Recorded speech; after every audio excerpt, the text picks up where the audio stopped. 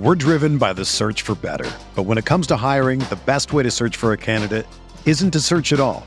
Don't search, match with Indeed. Indeed is your matching and hiring platform with over 350 million global monthly visitors, according to Indeed data, and a matching engine that helps you find quality candidates fast. Ditch the busy work. Use Indeed for scheduling, screening, and messaging so you can connect with candidates faster. Leveraging over 140 million qualifications and preferences every day, Indeed's matching engine is constantly learning from your preferences, so the more you use Indeed, the better it gets. Join more than 3.5 million businesses worldwide that use Indeed to hire great talent fast. And listeners of this show will get a $75 sponsored job credit to get your jobs more visibility at Indeed.com/Blue Wire. Just go to Indeed.com/Blue Wire right now and support our show by saying that you heard about Indeed on this podcast. That's Indeed.com/Blue Wire. Terms and conditions apply. Need to hire? You need Indeed. What do you think about the Laker team now? You follow the box scores of the games every day? Just the Lakers. You're kidding. That is really a compliment. I was pleased to see you smile at the top of our show because once the game starts, you have a game face. You don't smile much out there. I don't think you have to do things for money anymore. Correct. What's up, Laker fans? Welcome to the Laker Film Room Podcast, brought to you by the Blue Wire Podcast Network. I'm Pete, joined by Mike. And Christmas is the NBA's holiday over the years, right? It's a holiday where there's 5 games back to back. And as a fan, that's always been one of my favorite basketball days, right? Is you put the TV on and whomever you're with, that's on in the background and, you're stealing glances of the other games. And then everyone you can get cheering for the Laker game. And Mike, you've worked, how many Christmas games have you worked at this point? I guess every one since 2008. Yeah. Yeah. And the Lakers play pretty much every year. Yeah, no, definitely. Every year for sure. I mean, I guess barring there was one lockout year, or no, that started out before Christmas, didn't it? Yeah, just before Christmas. So yeah, so there was a game then, and then just the pandemic one, where we played Dallas that year. Yeah, Dallas who were playing on Christmas this year too. Yeah, every Christmas. There you go. What does your routine look like on that, Mike? That's got to be tough with family, and you got little ones now. How do you do Christmas these days? Well, it's always been mitigated some because the Lakers have been home for basically every single one since the boys were born in 2014. There was the exception when Powell went to Chicago, and there was that one matchup where it was on the road in Chicago, and then there was one other road game, and so this year. This is now goes back to that, and it becomes a little more complicated in terms of Christmas. But let me skip past that for a second because my first Christmas game was Lakers Celtics in 2008, and I'm sure you remember that game. So I've said before that when I got the job, it was October of 2008. So it was just a couple months after the Lakers had lost to the Celtics in the finals, in the 2008 finals, and as at that point I was working for the Timberwolves, but I was obsessed with the league, and I was, just like now, I was watching League Pass every night, and I thought the Lakers were the best team, and I thought that they would get Ariza and Bynum back, and that was kind of where they missed some of that physicality, both inside and then on the wing. And that series, despite the last game not being close, was closer than people remember. And I always think that you get, because you had seen it in NBA history, you just get that edge coming back the year after. And so I was, and then the second that I got to Los Angeles, just looking at Kobe's face and the seriousness with which he was approaching that year. And my guess is that Kobe always had a certain level of seriousness to him, that he's a serious basketball player, a serious person, and a winner. But there was something, and just talking to some of the people that had covered the team, there was something a little different feeling there. And so that team starts out 7-0. And then 14-1 and 21-3. And as Christmas is approaching, they are 23-5. Boston, though, Pete, entered that game on, I believe, a 17 game or an 18 game winning streak. 19 games. 19. Let me fact check that. So they were just cruising. And this was the talk about the heavyweight matchup of all possible. Like the Lakers Celtics had met in the finals. They're both kicking ass. And now it's the NBA's showcase game. Right? Yeah, the Celtics are 27-2 versus 23-5. If I remember correctly, that was one of the best, like highest winning percentage matchups in NBA history between two teams. Yeah, and with all of the requisite talent, right? These weren't fake good teams. I mean, this was KG, Pierce, Rondo, Allen, with Perkins starting in the middle, and Big Baby off the bench with Leon Poe and Eddie House and Tony Allen, and that was it. That was a 9-man rotation. The starters all played big minutes. And then for the Lakers, you had Pau, Kobe, Bynum, Fisher. Luke was starting at that point of the season, and Ariza was still coming off the bench with Lamar and Sasha. And then I think Vlad played 1 minute, at some point in that game. But that was it. It was like, so 8-man rotation for Phil, 9-man rotation for Doc.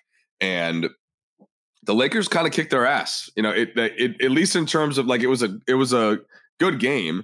Boston was up 1 after the first quarter.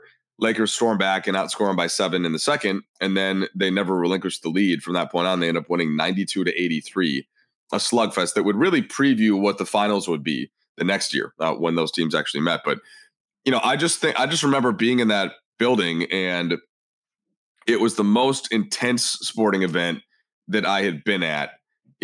Where I was like paying that close of attention. There wasn't a Minnesota Timberwolves game the previous couple of years. Like there were some fun ones, right? There, KG was an intense player, of course, when he played for the Timberwolves, which was my first year.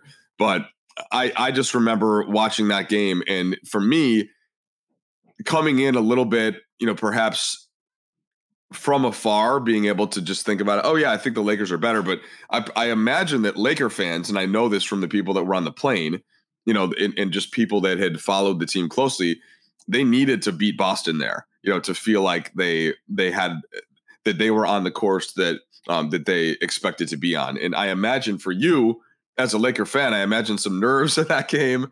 I imagine that was there was a lot built up into that as you watched with your family. Oh, 100%, man. That was something that, coming off of the 2008 series, I didn't have expectations of us winning that series. It's that season's right up there with my favorite non-title teams, because remember that was the year that started where Kobe was like, trade me to Pluto, I'll go anywhere, ship his ass out with Andrew Bynum and all of that, and ended up in the NBA Finals against a Celtics team that was probably the first team of the super team era, that 2008 team.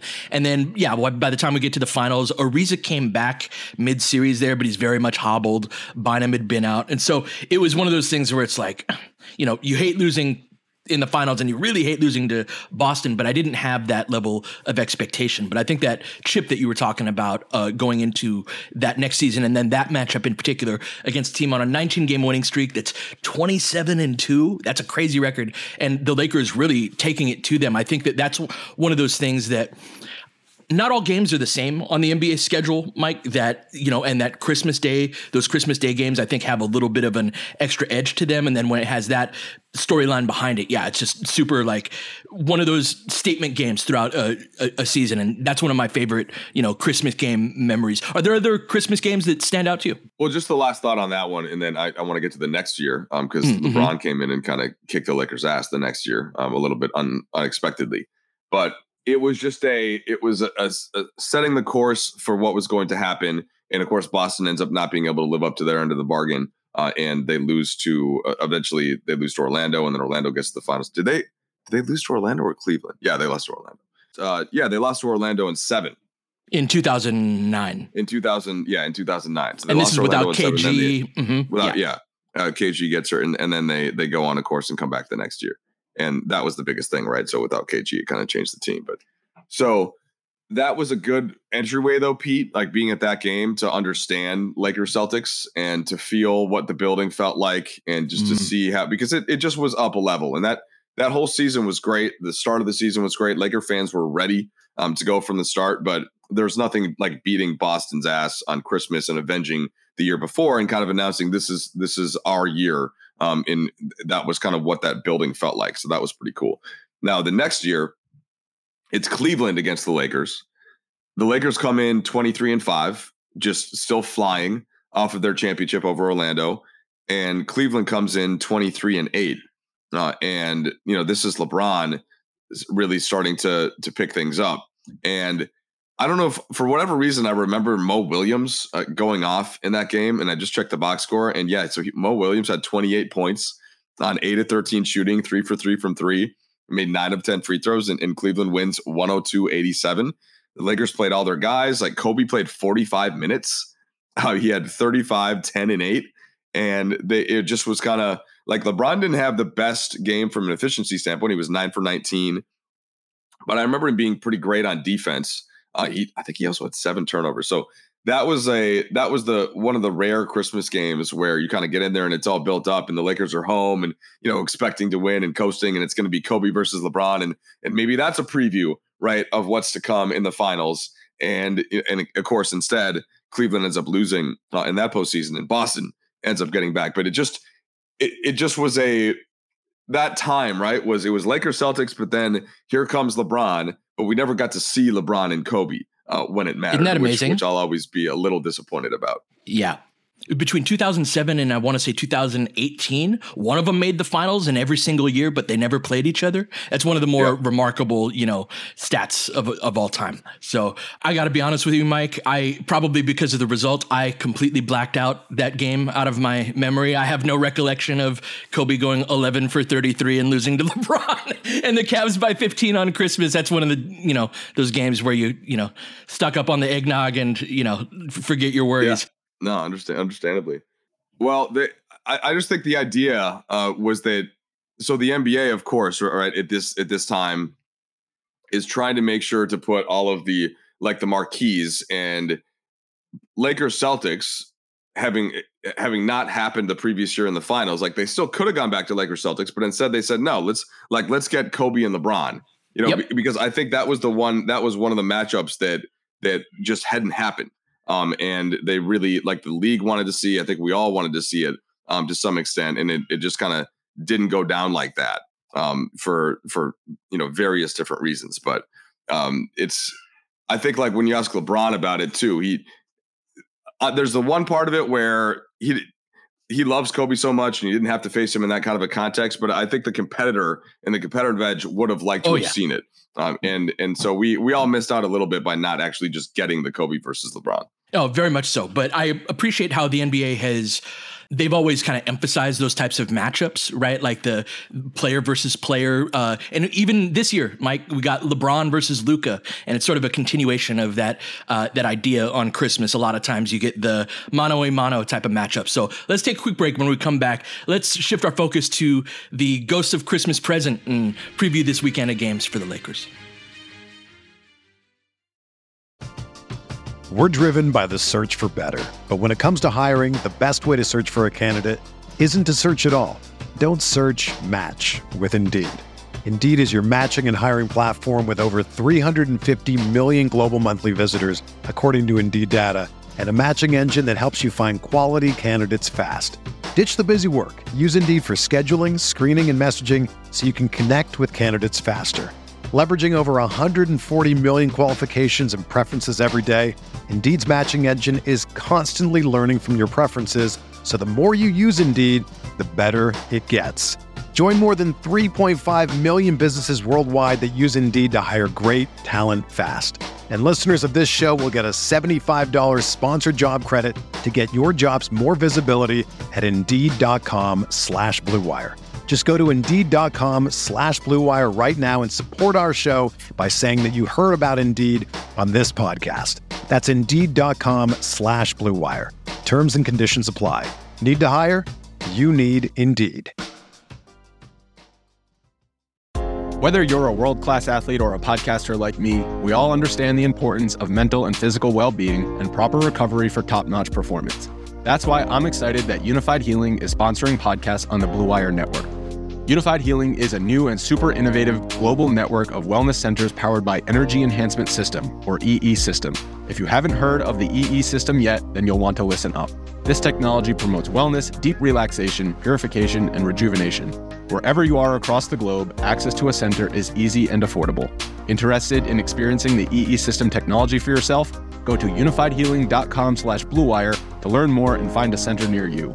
That's unified, UNIFYD healing.com/Blue Wire. No material or testimonials on the Unified Healing website are intended to be viewed as medical advice or a substitute for professional medical advice, diagnosis, or treatment. Always seek the advice of your physician or other qualified healthcare provider with any questions you may have regarding a medical condition or treatment and before undertaking a new healthcare regimen, including EE system. All right, so in the present day, Mike, we got a couple of games this weekend against the Charlotte Hornets, who are probably a little better than their record indicates, at least in terms of their roster for tonight's game. And then Sunday on Christmas against the Dallas Mavericks in Dallas. Now, with Charlotte, Mike, they just got LaMelo back. They just got Gordon Hayward back. And so they have a little bit more in terms of their roster availability. Meanwhile, the Lakers are at kind of their lowest point in that respect, right? With AD being out, with Austin and Russ missing the last couple of games. Do we have any updates or anything on that front on Austin or Russ or anything like that? Well, just essentially upgrades. So Russ probable and Austin questionable from where they were at. And Great. You know, I talked to Austin a little bit as we were getting off the plane, and you know, it's always going to end up being this combination decision of the training staff and of him. But of course, he said the ankle does feel better. You know, like it's one of those things. If it were Game 7 of the finals, he could have pushed through probably, and just like he did in the home game. So I'm hopeful that Austin will be able to get out there. And then it does sound like Russ is going to play. So we're back in that place of everybody except for AD. And then, you know, Toscano Anderson continues to be out. So what does that look like to you, Mike, in terms of tonight's matchup against a Charlotte team that has more of their guys? Yo, Pete, I was listening to the podcast with you and Darius and lamenting right along with you at the lack of health that has been going on and the frustration point that builds towards. It's just been the reality of the last 3 years. And there's been plenty of other stuff going on, but that has been one of the baselines. And in any team, in any sport, as we always talk about sports being a metaphor for life, when you're going into something without a full deck of cards, it makes for... You're in this weird place where, as a competitor, you try not to allow any excuses, and they all basically say the same thing, right? Next man up, you know, no excuses. The other team doesn't care.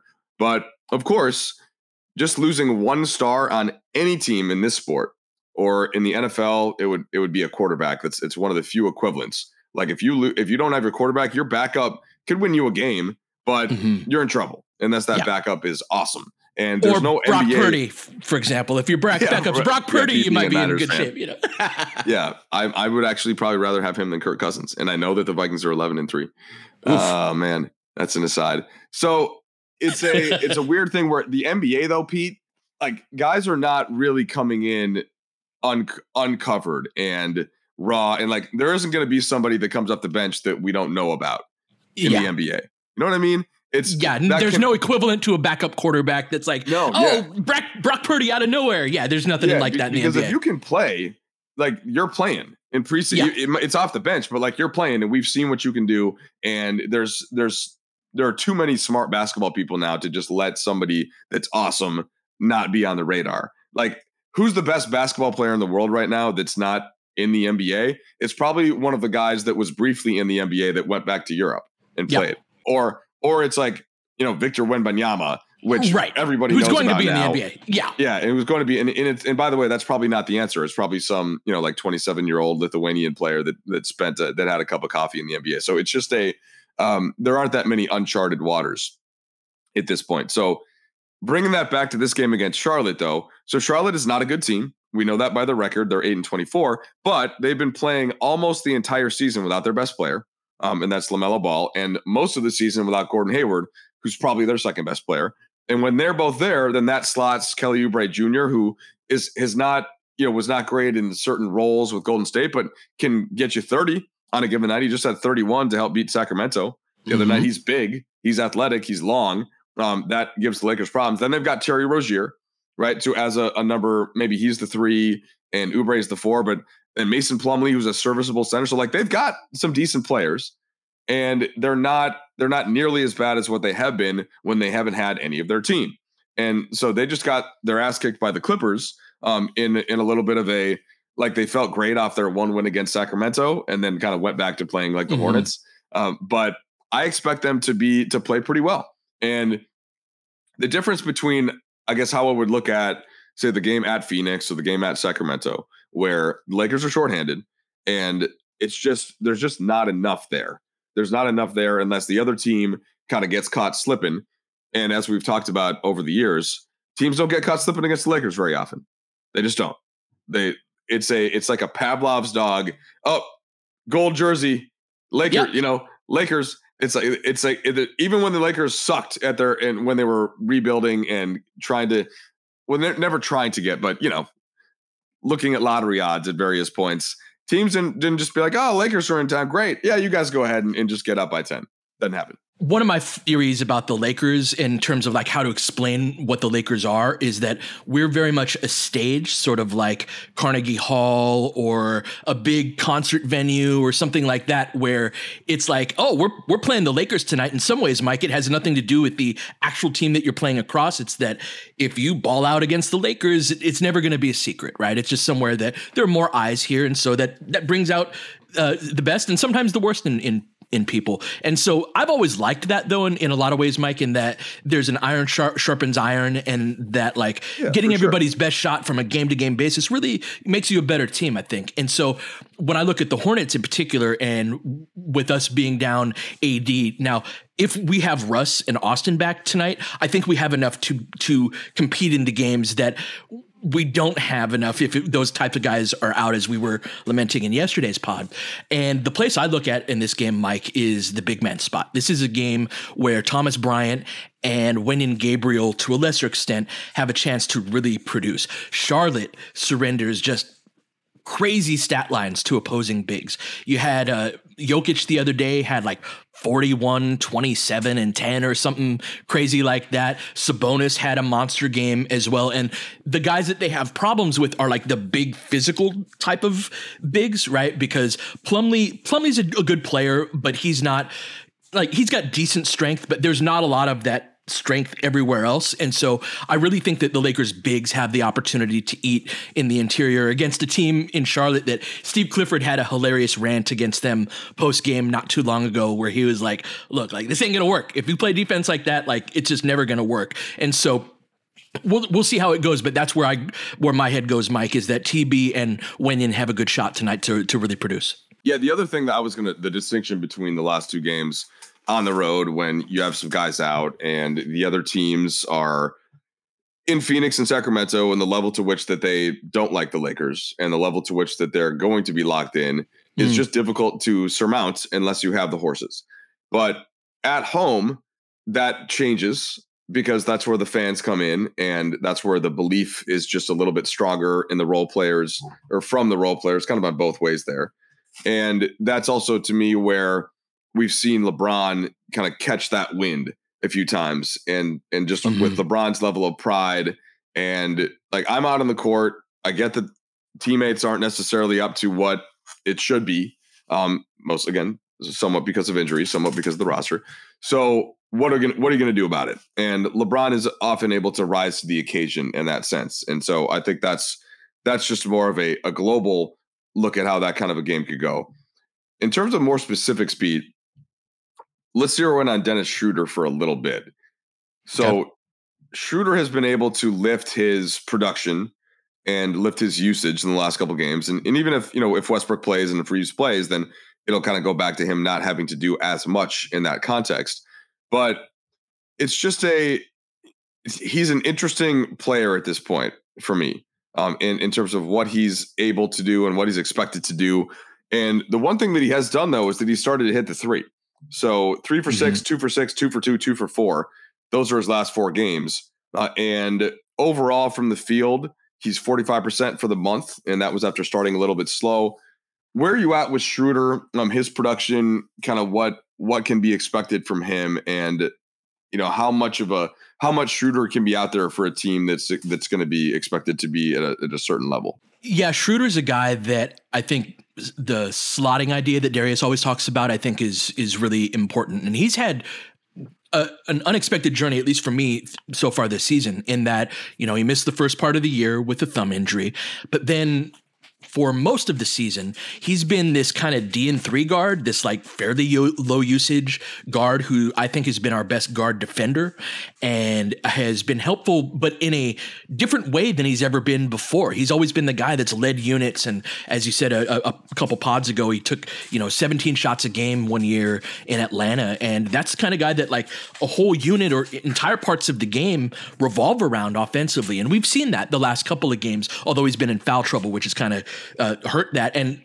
you've seen his usage go up in ways, Mike, where he's like, oh, I'm comfortable with this, but he's not quite good enough at it to be a guy that you build that around for the roster going forward. So one of the things that I really like about having LeBron and Russ around him is that he becomes more of the second side action guy, not necessarily the guy that is the main part of the play, but the ball gets swung to him and then he can knock down that three, or he can run into a ball screen, or, he can do a few things and score off of that and still be capable of being the main guy on a play, but he just slots a lot better when he's not. And so I think that he can boost his usage up a little bit in the absence of Anthony Davis, but I think that he's got holes in his game as a passer in particular. Like Darius always describes him as kind of a get your own type of guy, and that's been the case over these last couple of games. And that's not something that like we've needed it. We've been much better when he's been on the floor offensively in particular.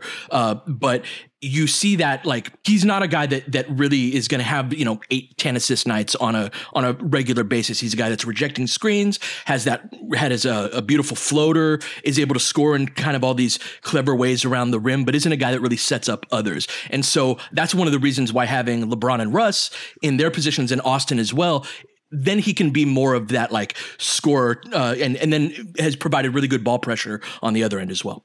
Yeah, and that's kind of where it's at, right, with this team. So now a couple of reinforcements come back, and Austin, hopefully, if not, then we're right back into a different level of discussion.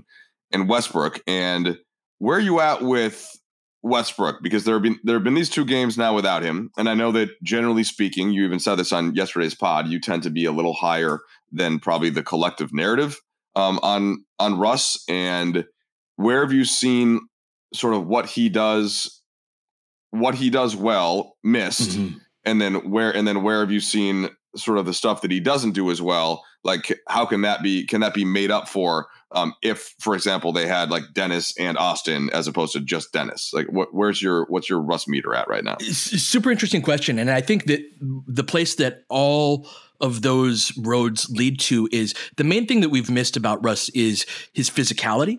And so on this team that's small, that has so many guards, his second wave rebounding or his ability to, that's the funny thing too, is like he'll crash as a sandwich rebounder sometimes, but a lot of times he's just underneath the basket and he's jumping with these big guys and can pull down a few of those. And that's one of the things that we were talking a little bit yesterday about, like Lonnie's defense and just sort of a collective, like, lack of belief, is that in a lot of ways defensively we're playing like lesser evil type of defense, right? Like we're going to give up an open or openish shot. It's a matter of what kind of shot is it and to whom.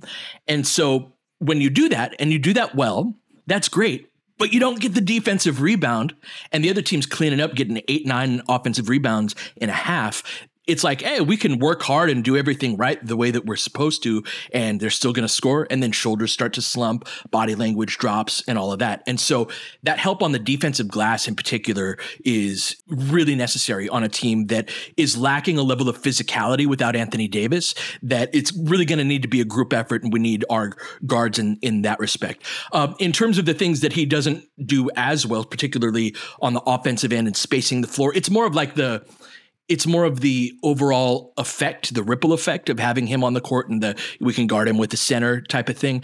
That's where the guards that he's helping with his physicality and presence around the rim, helping clean up the defensive glass and finish a finish possessions where they can help him, right? Like Austin in particular has a level of skill that's really important on a team that's built around putting pressure around the rim. It's the complement to that, where when you're without it defensively, you're like, oh, well, we got all these guys that like to attack the hoop that don't shoot as well. Well, it's obvious what we're going to do on the defensive end. And so Austin kind of counters that. Dennis does that to a certain extent. So that's where I go, Mike, is that idea of like Russ brings a level of physicality where he's almost one of the forwards on this team, especially defensively. And without him, we're just so lacking in that respect that we really miss him. So after the game in Sacramento, just doing the Spectrum interviews, and the players will go into the press conference room and other ones all go around the locker room.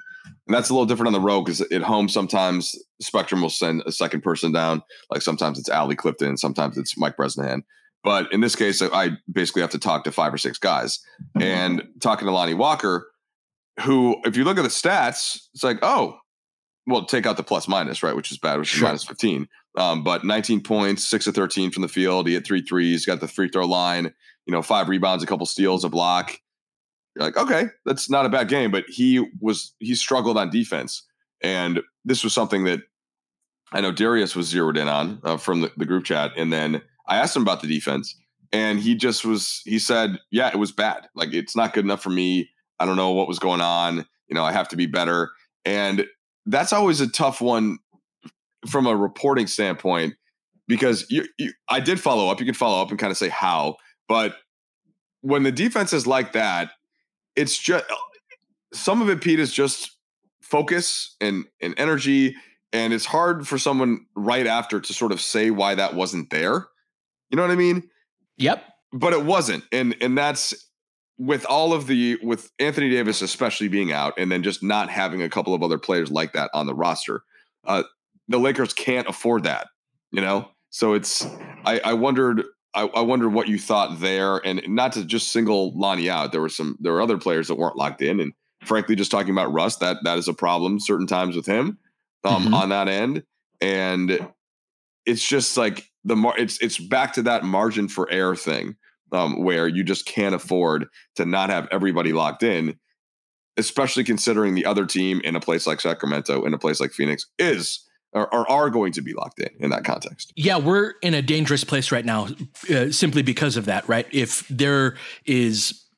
players lose belief, then it becomes self-fulfilling prophecy, right? That idea that we're not good enough to win and it's not a conscious thing, right? Like Lonnie's not on the court and going like, not going to play any defense tonight. That's not something that he's making a conscious decision on.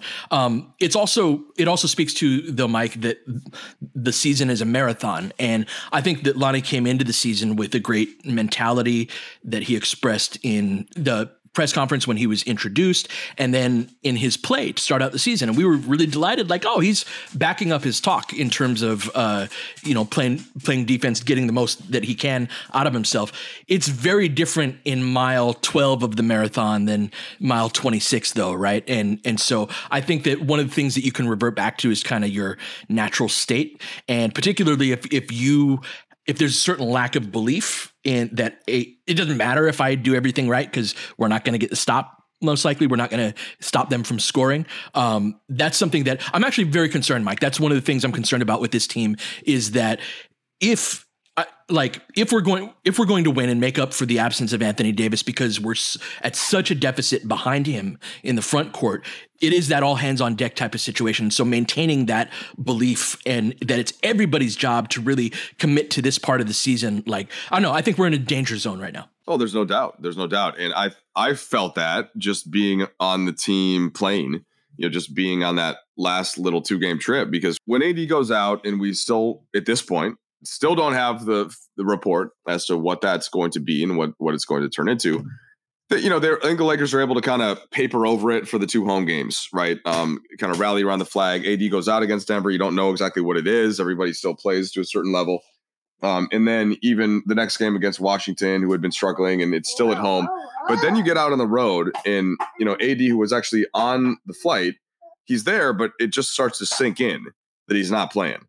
And that is, I do think that's part of what a player like Lonnie looks out there and is just like, man, this sucks, But the fact that he acknowledged it, and he did so verbally, and he did so before having to be asked about it. I mean, I asked him about the team defense, and he went to himself.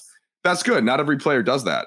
Other players just aren't willing to, either they're not willing to accept or they're not willing to share that level of responsibility. So maybe for this next game against Charlotte at home, I do think that these guys, and Lonnie can be one of them, he's going to be starting, can pick up that energy and can sort of, and once it's out there to start a game, then I think it's easy for the rest of the team to follow it. Now, once the team hits that this road trip, Pete, that's another discussion. We could save that for a next podcast. That is definitely worry time. That to me is going to be a very difficult stretch, even though the teams aren't necessarily playing great. Orlando's actually playing great. Suddenly, their record is not great, but yeah. So let's save that part of it. But for one game against Charlotte, when acknowledging the defense and the intensity and all that wasn't enough, getting some reinforcements, even against a team that's playing a little better, that is where you have to segment that into the one game at a time. And sort of demand that level of energy and effort from everybody that's playing. Very much so. We got to win this game tonight against Charlotte, in part because of that upcoming road trip and just all of the games that are gettable. We need to get them. But yeah, they got their reinforcements coming. It's going to be a tough game. Every night without AD is going to be tough. So, all right, sorry to end the week with a couple of sort of down pods, but big weekend for this Lakers team. This is very much a moment of truth for the squad. Thank you to our wonderful producer, Jeannie, for her 500th episode, editing and producing the pod.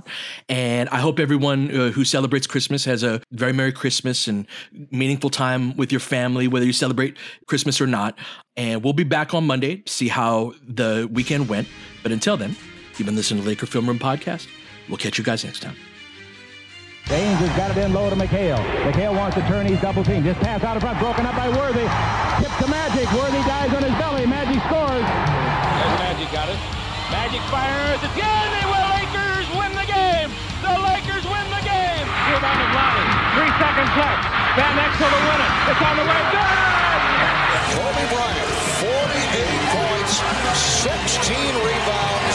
Shot with his 8th block shot that ties an NBA Finals record. A lot of Laker fans sticking around for this. You're seeing something that's very rare indeed. A Laker to get MVP chance in Boston. Of all places. Are you kidding me? Kobe, hard to believe. Are you kidding me? Unreal. Are you kidding me? Lakers looking to push. Bryant spinning in the lane. Back for Gasol. Pretty pass. And it's back to a 3-point game. Kobe Bryant picked up by Bell. There's the move. 2, 1. Listen. Unbelievable. For the victory. It's over.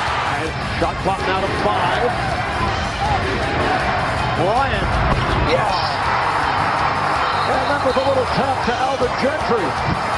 Add insult to injury, Kobe. I mean, what a shot. I mean, you can't defend that. Are you kidding me? 2.1 seconds remaining. Denver a foul to give. Jokic trying to disrupt Rondo. He puts it in. Here's Davis, 4-3 in the win. Oh, it's good! Anthony Davis has won it for the Lakers! James again. Oh, he hits another one. LeBron James putting together a closing quarter against the Nuggets. This historic 2020 NBA championship belongs to the Los Angeles Lakers. The Lakers conquer the bubble, and banner number 17 will soon hang in the rafters.